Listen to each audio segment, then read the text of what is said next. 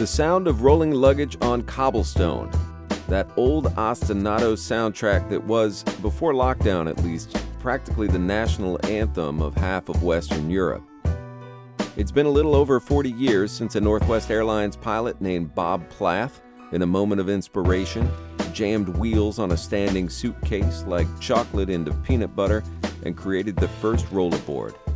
And eventually it led to where we are here, an Airbnb before COVID, just outside of Porto, Portugal, where my old friend, the photojournalist Eduardo Leal, is telling me about how the Rodinhas, the rolling luggage people, changed his hometown. We have 3 episodes here in Porto, and it seems natural to start by talking about tourism. Yeah, there's no tourism right now, but it will be back. I did some volunteer shifts at New York City's vaccination pods last week, and the main thing that me and those lucky people in the vaccine lines talked about was where we would visit first when it was safe. But for all the thirst we need to know, the travel should be better when we get back to it. It was not always working for the world. In the before times, it flooded and warped the town of Porto in ways that Eduardo knows better than most.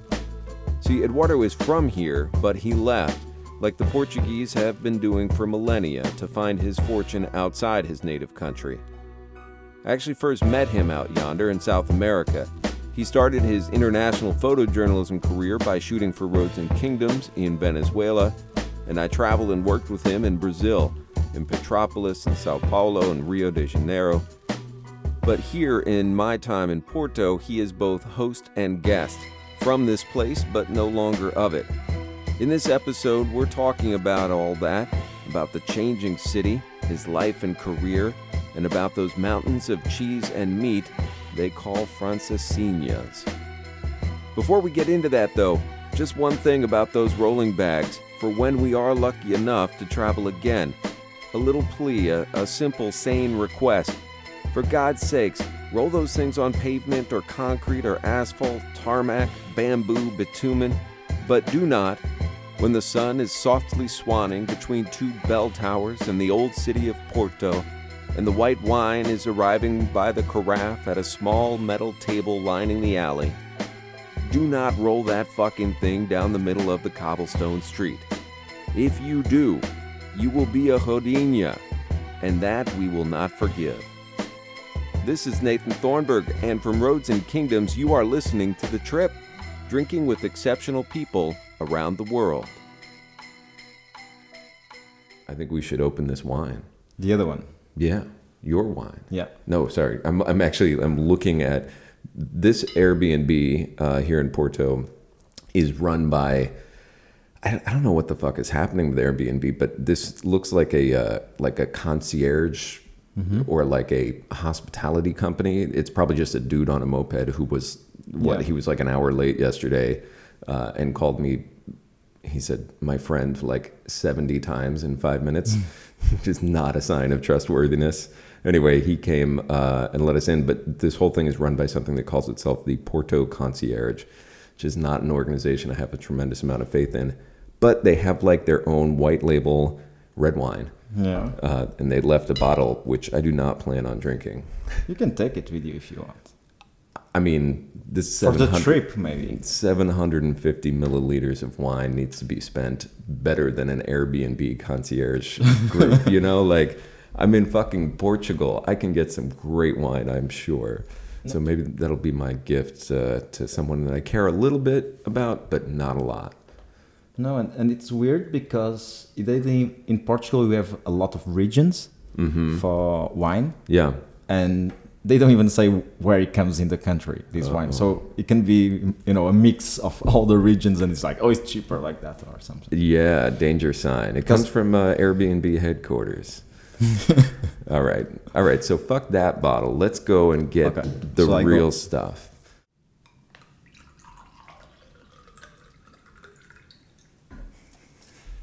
You never had green wine. Green wine. Yeah, it's the region. I've never had green wine in the home of green wine. Maybe. Here's the label. Walk me through what we're pouring here. Now, you said that unlike our Airbnb wine, this actually has a region that it comes from that they're proud to discuss. Yeah, well, basically, Alvarinho comes from a really specific region. It's north of Portugal, but it's made around the borders with Spain in two small towns called Monção and Melgaço. And so basically this is a monocast. It's a white wine, a really specific white wine. But in this region they call a green wine. It's a dry wine and it has a kind of fruity flavor. And it's a bit kind of sparkling, so, you know, it's why it's a bit different from the normal white wine that you usually drink. And that's why they call it green, because it's got a little bubble to it. Bubble to it. Yeah. And I do love they've got this like kind of on tap in bars around here. Yeah. And it's just like very bubbly. Mm-hmm. Maybe like a couple of euros for a porron, or like a little, not a porron, but like a small flat pitcher of it. I mean, it's like devastatingly cheap. Well, Alvarinho is a bit more expensive. Yeah. Because it's, let's say, the supreme of the green wine. This is like the leader. The leader, yeah. The supreme leader of all of our green wines. All with one vine in a specific place. So you don't have a big region to produce this wine. So also it's extreme good quality, but also you don't have a big production of it. Where and how far away from Porto does this stuff come from? I will say around, 2 hours more or less. It's up north with the border with Spain. Yeah. Actually, my grandma that I was telling about the cooking, she comes from Melgaço. Your grandmother's from Melgaço? Yeah, she's from one of the towns where they used to produce, where they still produce this wine. Oh, so you have an inside connection to the green wine. Yeah. Well, here's to grandma, man. Here's to thank her you. health and all the green wine she can metabolize at her age. Huh? Cheers.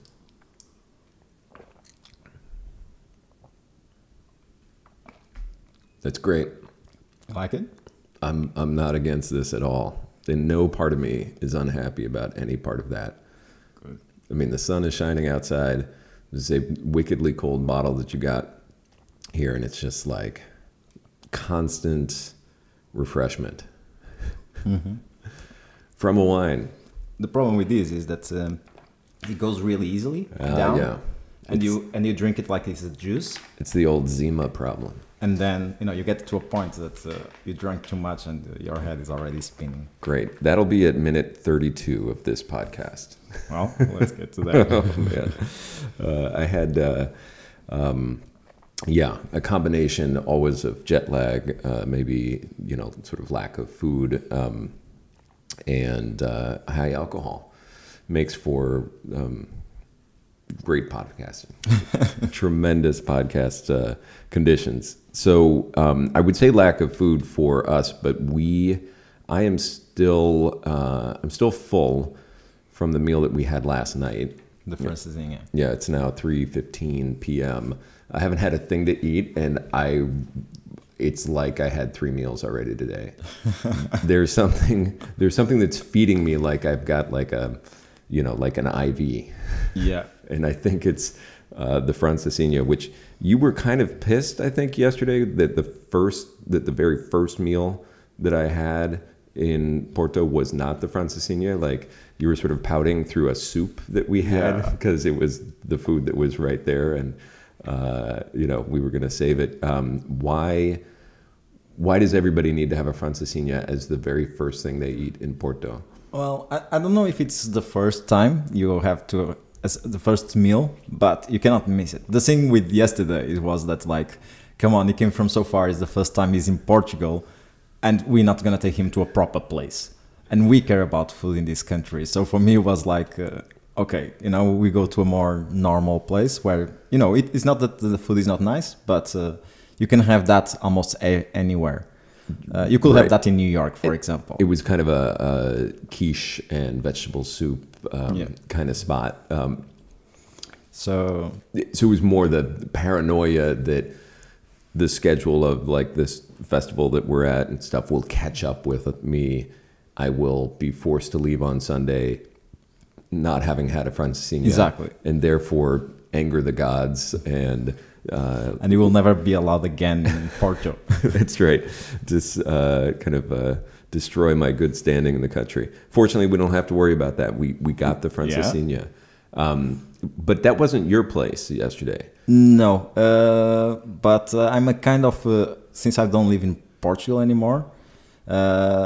It's difficult for me because I'm a bit orphan of my Francesinha place, because unfortunately my Francesinha place went a bit downhill in the last years, for at least in my standard.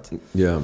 So I'm a bit kind of moving from place to place and still finding exactly the one that satisfies me the most. Wow. As we were talking, it's like a religion, or your own chapel, the place where you eat your own Francesinha.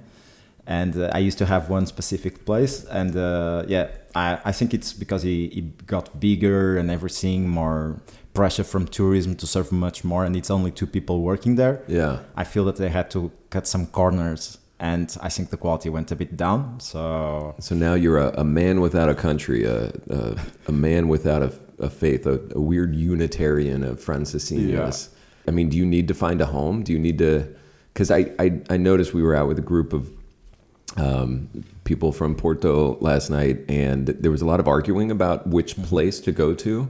Maybe you don't have, maybe you can't be as forceful in that argument as someone from here needs to be, until you find that one place that you'll then just sort of beat up your friends about. Yeah, you need your own, and it's a kind of also neighborhood. We are quite here. We are a bit as you saw my friend yesterday from Matosinhos, is like the place where we eat. This is the place, because it's also a Matosinhos place. And then if you are in Porto, you will be like, no. Here in my neighborhood, we have this. We are quite neighborhood people. Porto, we call Porto a nation. Usually you have this saying, Porto é uma nação. Okay. So Porto is a nation, because we have this kind of thing with the capital in Lisbon. I think there's this thing, in Spain with Barcelona and Madrid, Right. And we are the second city, and we have this kind of rivalry, and we always try to, push ourselves up, and, we are different from the rest. I get that, yeah. And that then translates as well into neighborhoods and everything. Probably as you have in New York with Brooklyn and the Bronx, and I don't know. It happens with those boroughs. I mean, I remember that with San Francisco, where I grew up part of the time. Just their feeling as the second city to LA made them care a lot. And it had this San Francisco, every newscast, which I think I've mentioned on this podcast from San Francisco before, is KTVU2 always starts with "Good morning from the greatest place on earth," just over the top shit that people would say, because in deep down there's an insecurity, and being that second city is a special place. So I know what about Matosinhos, which is the neighborhood we're in, which is it's kind of just outside of Porto, to the north. Maybe the third or fourth thing that Tiago, who's organizing this festival, mentioned to me was, if you run into the mayor, don't tell him how much you like Porto. Yeah. We're in Matosinhos. He'll kill me. Tell me a little bit about Porto and growing up here. Well, one thing is that the city changed a lot. I say the Porto city now is not the city I left 16 years ago. Porto is a lively gray city, usually surrounded by fog. It's a lively gray city. Yeah. That's interesting. Lively because people of Porto live, they wear, as you say, wear their hearts as a sleeve. Yeah, they wear their hearts on their sleeves. And they are quite rowdy, lively, swearing a lot. And then you have the gray. And the gray comes from a lot of not just the weather, because actually, Porto is a gray city usually, but also through this architecture. And if you walk in the center of the city and in the old town, you will understand that.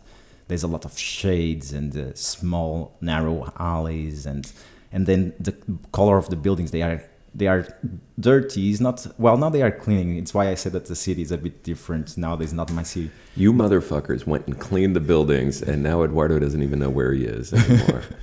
But this gray thing is that it's the passage of time. We have to think that Porto has around 800 years. as a city. So the old buildings, they have this gray of the passage of time, and I love that. I think it tells so much about it. And I think the difference now is that it's so clean that it doesn't seem the same place anymore. Man, progress sucks. That's actually true for Porto. Like, speaking of my Airbnb concierge and everything, like Porto is a city, like I think a lot of Portugal, that has, in a time of economic crisis, has turned to tourism as like a major, a major component of its economy. And you see it here in Porto, and I think you had been talking about Central Porto, where you grew up in, as a place that is now dominated by the wheel people. Os rodinhas. You got to tell me about the wheel people. Who are they, and how can I avoid being one of them? Well, first, don't carry a luggage with small wheels around the city. Fair enough. Leave your fucking rolly bag at home. And try to be maybe a bit quiet, when you move around with your luggage. Bring a backpack. I think, a light backpack will be easier. Oh, but then you're stuck because, like, maybe you're one of the wheel people, or the only other option is to be a backpacker. I gotta be something else. There's got to be another way. I did, after we had talked about that yesterday, I went down to Central Portugal, or to Porto in the center, and was outside having some Vinho Verde on tap, and immediately like 3 Northern Europeans came down a fully cobblestone street in the middle of the street, and the cobblestones are legit. They're not, they're not meant for easy, this is no slicked tramway, and they were all rolling bags behind them, and it sounded, the clacking was like incredible. So, who told you this name of the rodinhas, the wheel people? Rodinhas, it's basically, we call it's. A long time ago, I used to go to this Tasca, and Tasca is like this small old restaurant. Usually, it's not even frequented; it's habitated by real local people that they spend the whole time there. They're not clients, they're like tenants. Yeah, they are tenants, exactly. And basically, this Tasca, it's in the old part of town, in Ribeira, and it's run by 2 women. It's the mother and the daughter. The mother is 90 years old. She's running the restaurant for 70 years, and the daughter is around her 50-something years. And I used to go there a lot, and the last time I was there, she was complaining that the neighborhood was dying, because she was like, look to the buildings around us, there's no one living. When before you had women shouting from window to window, and you had the clothes hanging, now you look and you don't see anything. It's quite beautiful now because it's all arranged, the buildings, some were collapsing or something, which for me gave some charm. It's like, going back to a van and then it's all brand new. Right. In a way it gave some charm, but the reality is that the people, because of all this makeover, they cannot afford the rent. And Ribeira used to be a tough neighborhood, a tough neighborhood, a very real neighborhood. Yeah. There was some story about what was it? The British soccer hooligans were trying to start some shit in Ribeira, and they were fighting the cops off and actually winning. I think this is Diogo. Whose brother was a cop. No, Tiago's brother was a cop. I was telling this story, and that the police started to lose, and then all the men of Ribeira came out and just started kicking the shit out of the British hooligans, on behalf of the police, I guess, and maybe on behalf of the pride of the neighborhood, that they weren't going to see a beatdown happen on their watch. I doubt that the Rolly people, the wheel people would have done the same, in part because they're probably all Liverpool fans. Well, yeah, and people of Ribeira was always hardcore and tough and everything, but they were also the soul, I think, of the city.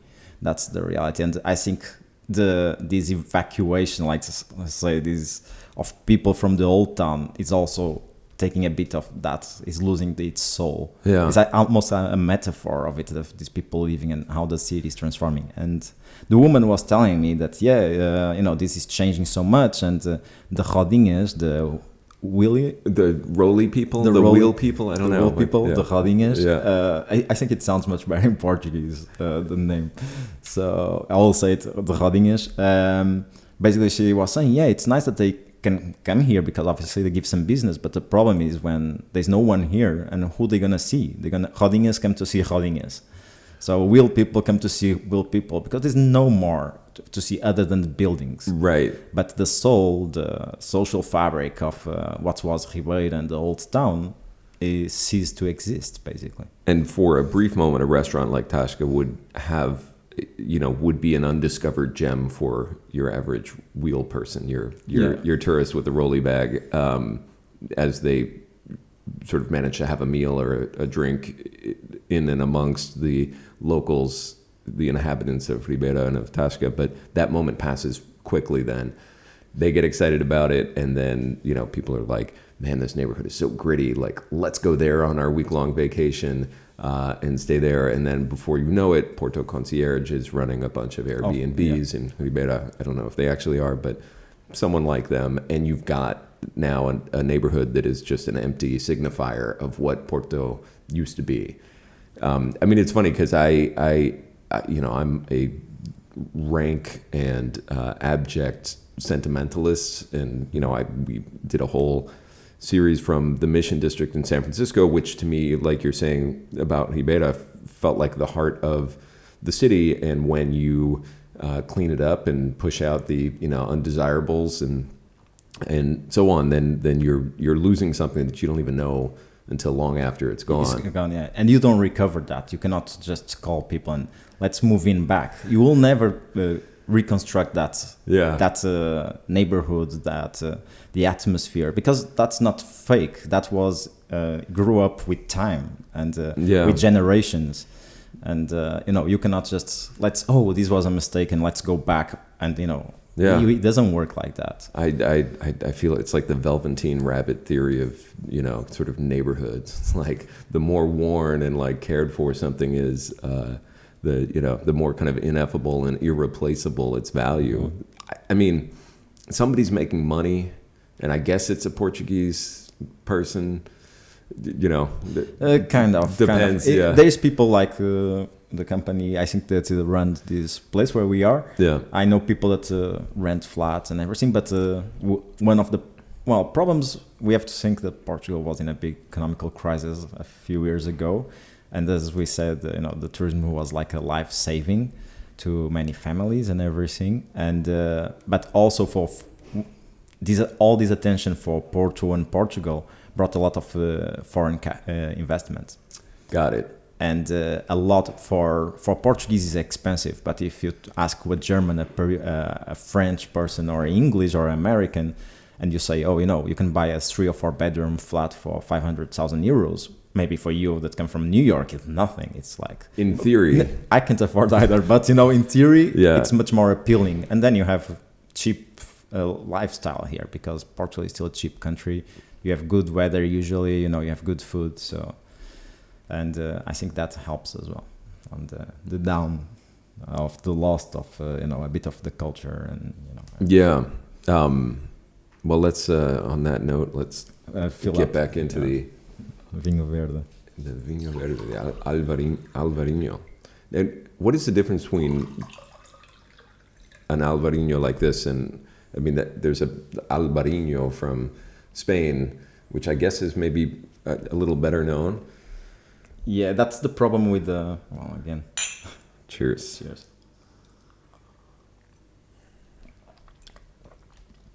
Unfortunately, and I don't think it's unfortunate, but the reality is that it's not just with Alvarinho, but with all the Portuguese wines, is that we lack marketing. We don't lack quality comparing with French wines or California or Australians.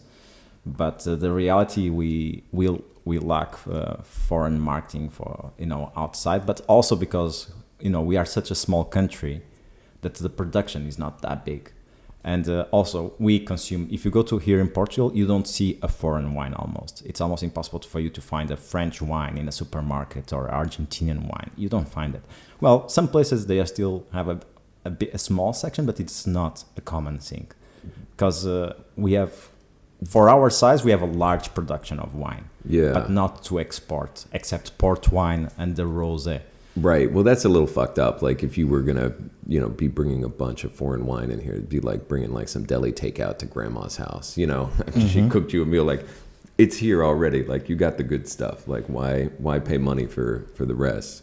But also, I mean, in particularly when you're talking about Albarino or Alvarinho, like you have a very large neighbor who just kind of has much more resources to capture, mental mind share across the globe for their wines and their foods, some of which, whether it's like conservas, the, tinned seafood, or whether it's these kind of amazing fresh white wines that they have in northern Spain and up here in northern Portugal. Like you guys are, you're kind of in the same area doing sort of the same thing. They're just doing it with a lot more recognition.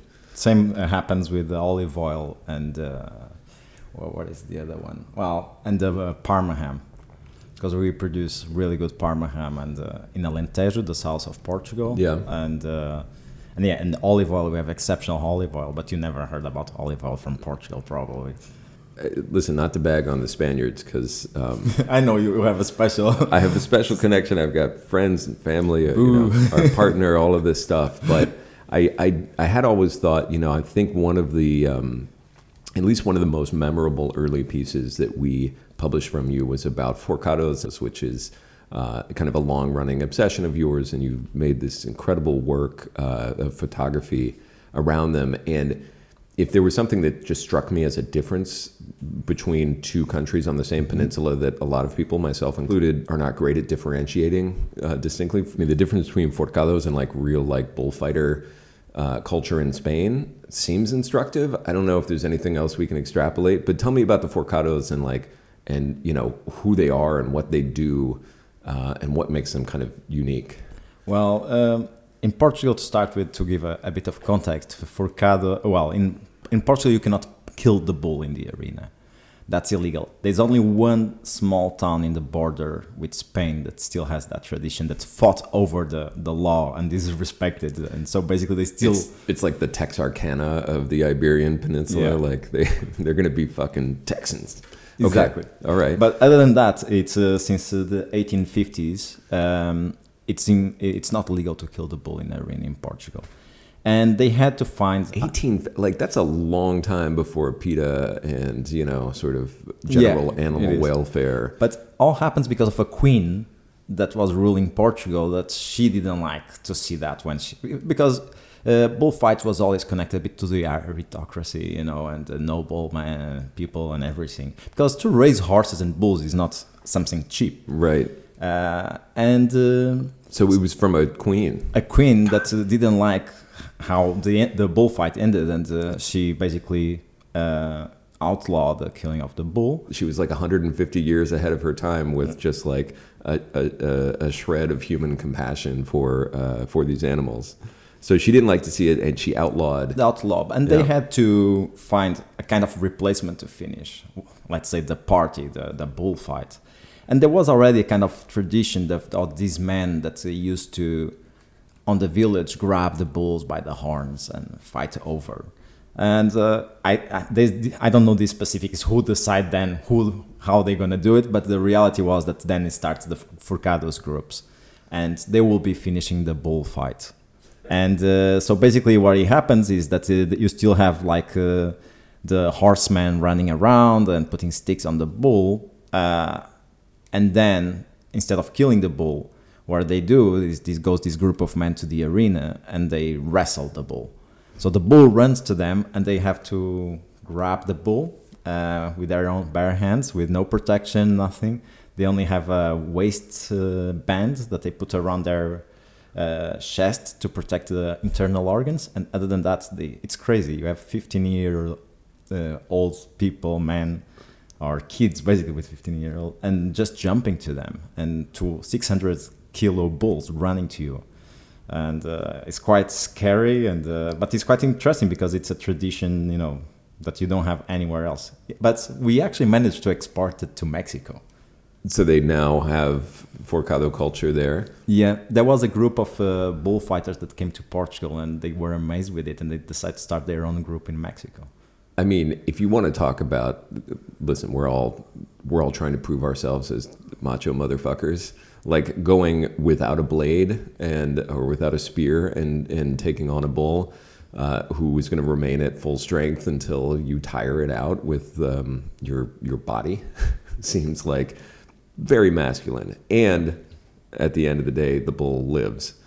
Exactly. It's just, maybe a little punked, a little defeated, a little tired, a little humiliated, but it gets to go and eat and screw and run like bulls do. Not really. It's the funny thing. Well, not funny. The bull doesn't have usually a nice end as well, because bulls only leave after the bullfight here if they prove that they are really amazing bulls. So this was not a detail that I remembered. No. Okay. If they give a proper fight and it's like, oh, this is a remarkable bull, you will have the life that you were describing. He's just gonna eat and screw and reproduce himself, and he's gonna be the king with the harem around him. He'll be a stud. Exactly. Okay. But if it doesn't prove itself, what it does, because bulls cannot return to the bullfight or the arena. They only do it once because they are quite smart and they learn how things work. So they start and they become even more dangerous.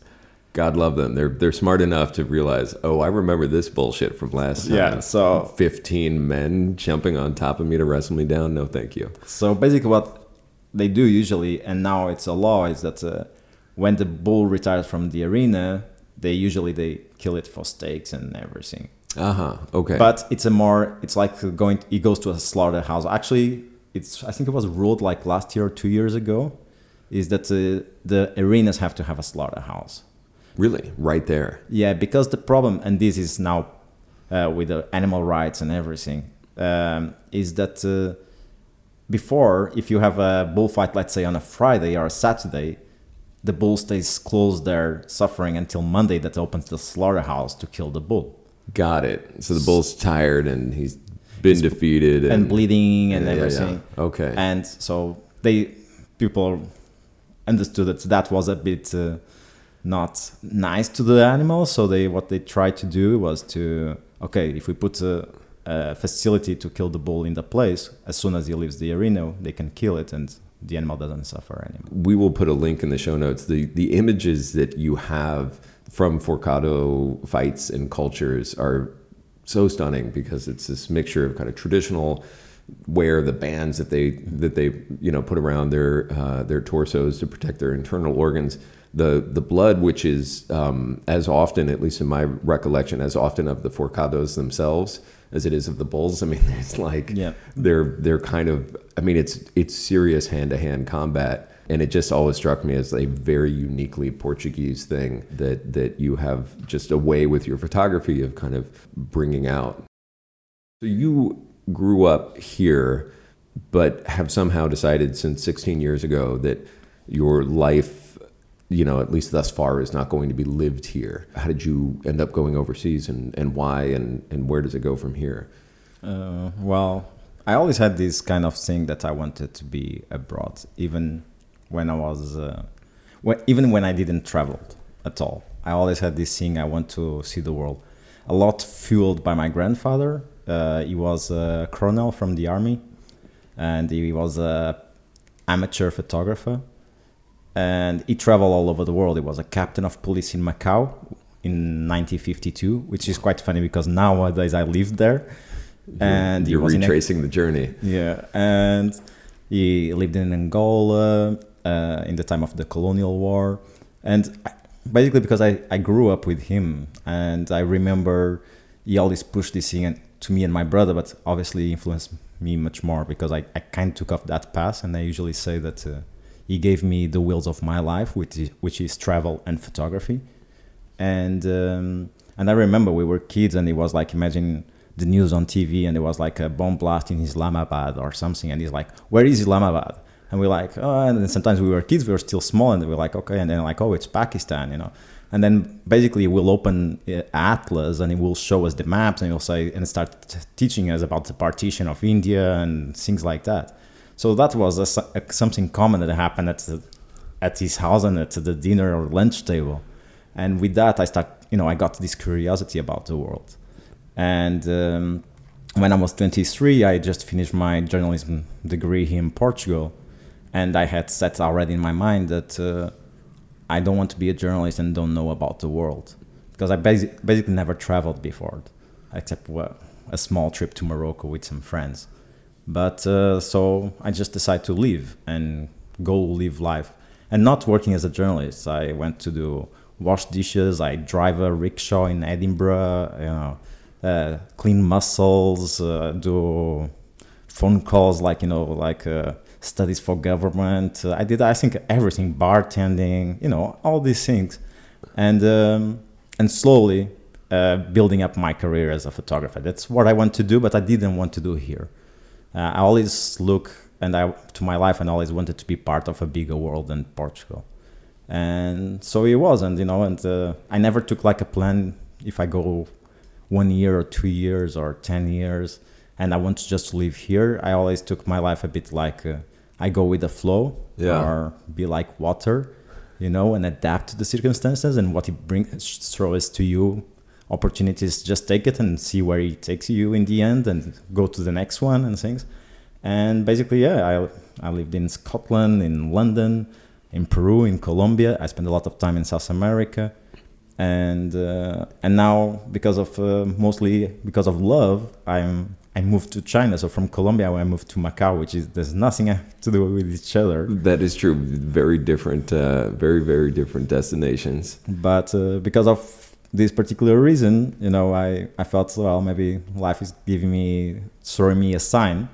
And I always had this curiosity about Asia. I traveled in Asia for 1 year as a backpacker while I was discovering the world between these odd jobs that I used to have. And, I always had this dream one day I would like to go to Asia, and maybe life, put my girlfriend in the way. And I was like, okay, maybe this is the call for Asia now. There it is, as me personally not believing in God, but definitely believing in a church of Francesinha sandwiches. Much better church. Maybe Francesinha put this woman in your path, and that's led you to Macau. I mean, it's kind of, you talked about your grandfather before. I knew that he had been in the army, but it's kind of interesting that a kind of colonial time had led to your own wanderlust or something, because one of the things that immediately, and we're talking very long ago now, like six years ago, I might have first seen your work, but one of the things that really struck me was you were on the team of the people who you shot. In a way, it's very compassionate. It's like very humanistic work, which is not something that I think, in my mind describes the colonial period. It feels very anti-colonial or uncolonial, the work that you do, and the way that you, for you to live and work in South America, like you wanted to really immerse yourself and be there. And the stuff that you did in Venezuela, for example, during, some of their many crises in the recent past is like, it's very compassionate. It's dangerous work, but it's really like being with the people in and among them, which is maybe it's table stakes for photojournalism at the level you're doing it, but it feels particularly pronounced with your work. I mean, you and I traveled through Brazil, and worked together during the World Cup. So I guess that was a former colony, but you're now living in Macau in a former Portuguese colony. What is that like for you as someone who's clearly Portuguese and now living in this place that had once been a territory of Portugal? Like, how's that experience for you? Truly, it's quite odd, because you have this reminiscent of the old past, and you have a lot of the community that still believes that they live in the old times, and in some way they don't want to accept it. These are like Portuguese or Chinese? Mostly Portuguese. Okay. They still stayed behind, and they behave a bit like the old times, and they feel that they have the right to live as they live and everything. And you, I mean, this is something I get more than enough as a white guy in the U.S. But I'm sure you, as a Portuguese person, then become a vessel in which they can spit all of their weird bullshit and like racist ideas or whatever. They're like, oh, he's Portuguese. Yes, Portuguese, and then I take it wrongly because I don't see the world that way. Right. And for me, it's quite odd because, in a way, when I went to Macau, I was quite excited to be a bit closer to home because it's been 16 years that I've been completely outside of Portugal. Well, I come here sometimes to see family, but it's a minimum amount of time I pass here, and I was like, oh, for the first time I will have this a bit of home next to me, and I'm still traveling and on the other side of the world. But at the same time, I start discovering that, I don't think maybe this is that so great, because some things are, I could eat a francesinha there, but it's not the same, and I'm betraying my own church, let's say. Right. And it's true that the only, or the thing that travels better out of maybe a colonial mentality isn't the food, because the products aren't the same, but maybe that just kind of weird bullshit. I can imagine, for myself going to, go to Guam or somewhere. There's places in the Caribbean also where, San Miguel Allende, where you'll have like Americans who are just kind of like, I'm like, I recognize that mentality, and I wish it hadn't followed me here, Yeah. But there are those little touches, right? There's like francesinha. There's a guy from Porto who's making francesinha sandwiches. A guy from, yeah. He has his own restaurant, and he cooks other dishes, like the one we were saying, papas de sarrabulho, that we were talking to you yesterday. Oh yeah, that's right. The blood soup. Yes. So it's nice to have those things, even, but some ways it's weird. I think it's a mix of feeling. In a way, it's nice that I have some things from home, but I don't want too much, because I also, for that, I will return home. I don't want too much because I still want to feel that I'm somewhere far, far, far, from home, and having this life experience that I will not have it here. Yeah. Because if it's to stay in my own bubble, let's say, my Portuguese bubble, I will come back home and live in Portugal. And that's what it took me to go outside. It was not that I was angry with the country or nothing. I just want to have a completely different experience that I will never have here. Right. And, the fact that you're dating and living with a woman who grew up in Macau, and your work is taking you to Hong Kong for the protests and throughout Southeast Asia, like it feels like you're getting that healthy dose. You're not sort of in some weird colonial recording loop, trying to find a slice of Portugal wherever you can get it. It is interesting. One of the things that you notice, besides the Rolly people and their unbelievably loud wheels on their suitcases, is the age of people here. It feels like an older population. And in part, like, that's because the you of your generation and the ones that have followed continue to leave the country. I think your brother's also overseas, and it feels like a common story, I think, for Portuguese. It is. I'm from a bit different because when I left the country, we were still not in economical crisis, and I left for different reasons. Right. But a few years after, so basically I left in 2003. In 2008 came the economical crisis, and I noticed that, my brother is one of the examples, and other people that from my generation, that they had to leave because there was no opportunities. And this is still happening a bit here. It's why the government is giving incentives to, you don't pay taxes if you return back to Portugal and things like that. Oh, is that true? For a year or two, I think, they launch a program. So basically they try to attract the people that left, because the reality, and Portugal was a country that always people migrated from.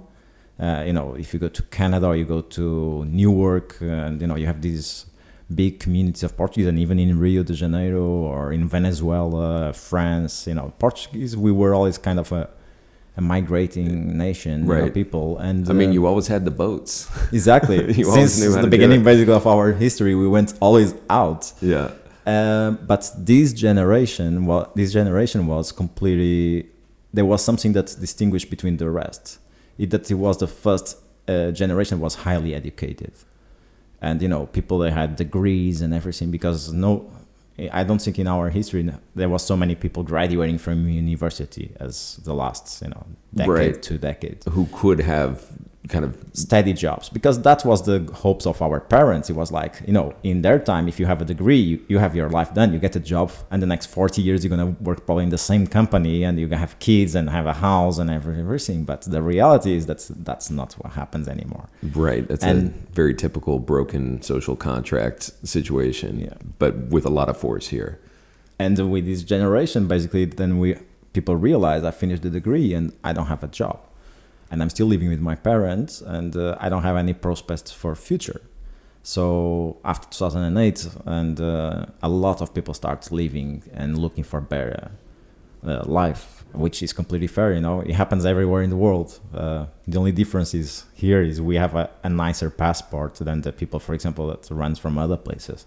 Right. So those options to escape, tend to I'm be much more open and easy. It's funny because I heard and I had a lot of arguments, especially when it was the big, well, it's still happening, just news don't talk about it, but the migrations from Africa coming to Europe and everything. Yeah. And I heard people here like, oh yeah, we shouldn't open, people come here, and then you're like, but you were abroad, so what's the difference? Why? Because you have a nicer passport, or have some more money, or because these people, they are also educated and everything. They are fleeing wars, and and I had a lot of these arguments. Sometimes I have to leave dinners in the middle because it was getting too heated, the discussion, because I couldn't accept that some people that actually had that privilege right. to go live abroad and everything, but couldn't accept that people could come here as well in the same way, Right.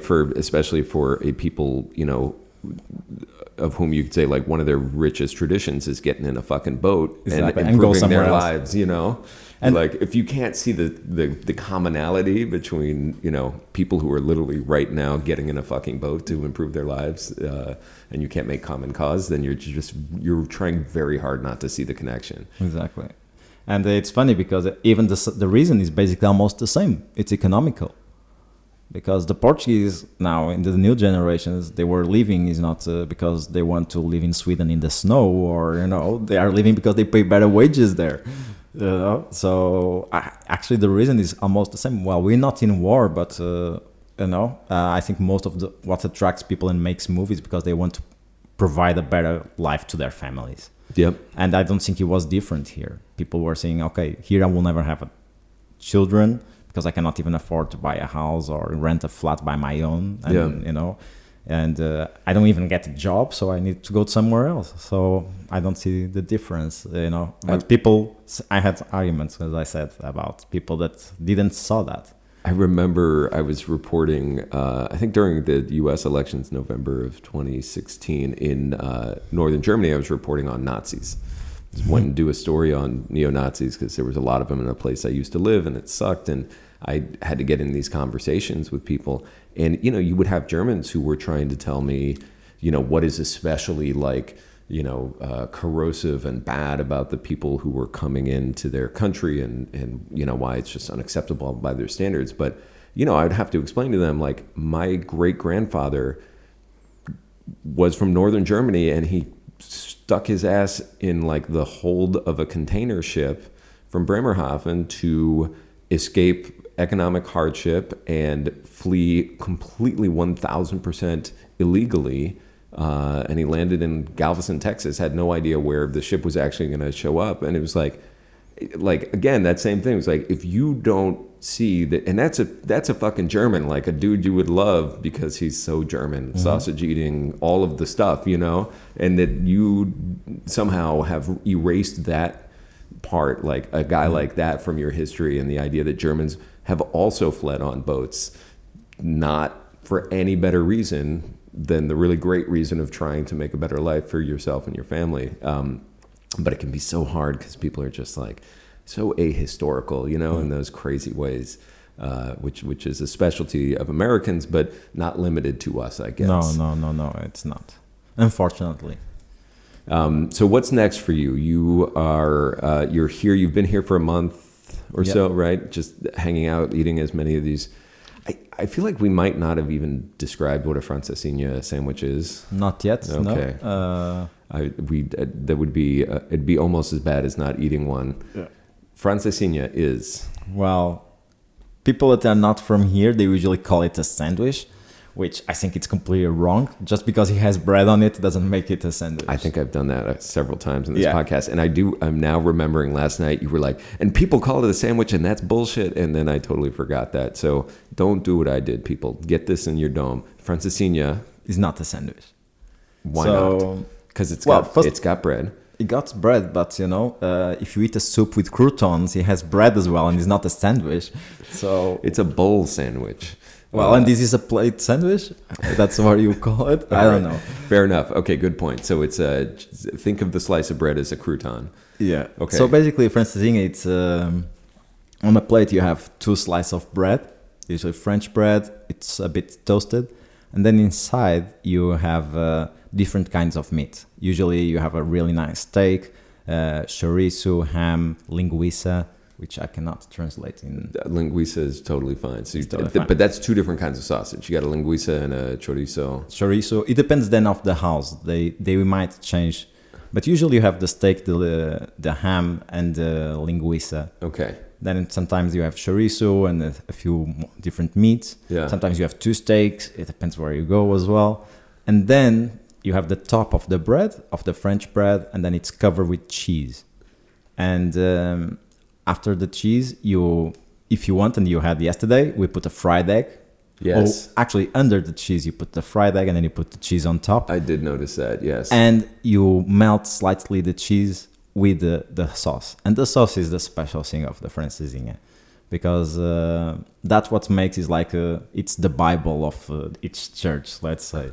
Because the sauce, each place has its own sauce. They have its own secret. And, maybe if you like a bit more spicy, a bit more dry, or, it depends where you go, because you have all these ingredients. And the sauce usually is always tomato sauce. Yeah. And then you can use it beer. As Diogo was saying yesterday, I didn't know that actually, that sometimes they only use the foam of the beer, whiskey. They can make shrimp stock, and then they mix that and they made a really rich sauce, and then they pour over it the francesinha, and that helps to melt the cheese, and then you can eat it. So thank you for that explanation. I mean, the effect that you get on a single plate is, and this is where, maybe you dispute the use of the word sandwich, because the effect is not sandwich-like. It's much more like, holy fuck, how am I going to finish this thing? It's like a mix of like that fondue dread of just like, holy crap, this is so much cheese. But then also like all of the meats, and it has French fries. And then I of course, forgot the French fries that you have to soak in the sauce. Listen, Portuguese are wonderful people. I caught a lot of shit for not putting French fries on the plate yesterday. There's just some bullying going on. I ended up putting a lot of French fries, and of course it was great. I mean, it's like the sauce is, at least at this place, its particular Bible is to have a pretty runny sauce, and you're just kind of like, you have this giant cheese and meat and bread concoction swimming in this secret, ocean of special sauce, the house sauce. It's interesting because I think in a place that can make a little or make a lot out of a little, this is a feeling of like such complete abundance and overindulgence on a single plate with something that's not, it doesn't cost a lot in the restaurant. It probably doesn't cost a ton to make, but it's just like, it's overwhelming. It's meant to just make the world seem like a beautiful place where you're always going to have enough to eat, and it's always going to be delicious and melty. And like, I found it a totally beguiling metaphor for making the most out of a circumstance, which is having an egg and bread and some cheese and meats. It's that is a francesinha. And I am so glad that you were so nervous about me not getting one in my time here in Porto. I will not live with myself. I did send a picture to Matt, and I was, because Matt Goulding is coming in today. He texted me on WhatsApp, as he often does. I think one of the first questions was like, what are we doing for dinner? He's like flying internationally. He doesn't want to know how to get home from the airport or where, he's like, first question, what are we doing for dinner? So I sent him a picture of the Francesinha, and I was like, God be with you. We might do this again. Why not? Why? Well, I can think of some like good maybe health reasons why not. I can't. Well, you didn't have the breakfast probably or lunch today because that you're is still true. Digesting the last one. So, I am. If you got to do one meal a day and that's your jam, then you can live on Francesinhas then. Francesinhas. Thank you, Eduardo, for looking after my caloric bliss and for the incredible work that you do, which I hope people will take a look at. You were such a talented photojournalist, but even more than that, which I know from having worked with you and traveled with you, you're what journalists should be. You're a great person. I appreciate it. I'm getting red now. I think that's the wine. That's the Vinho Verde. The Trip from Roads and Kingdoms is hosted by me, Nathan Thornburg. Alexa Van Sickle is our editor. Music by Dan the Automator, episode illustration by Daisy D, show artwork by Adele Rodriguez. Executive producers are me and Matt Goulding, also of Roads and Kingdoms. Next week, it's Ansel Mullins, co-founder of Culinary Backstreets, who has made Portugal his home because he's no dummy, and because this is where you get the good fish and the good beer at the best price, and life is good, even in lockdown, in this country. We drink some kind of sweet, spiced Cape Verdean liquor and wax nostalgic about the old days in Istanbul and what is next for him and Culinary Backstreets. We will meet you there.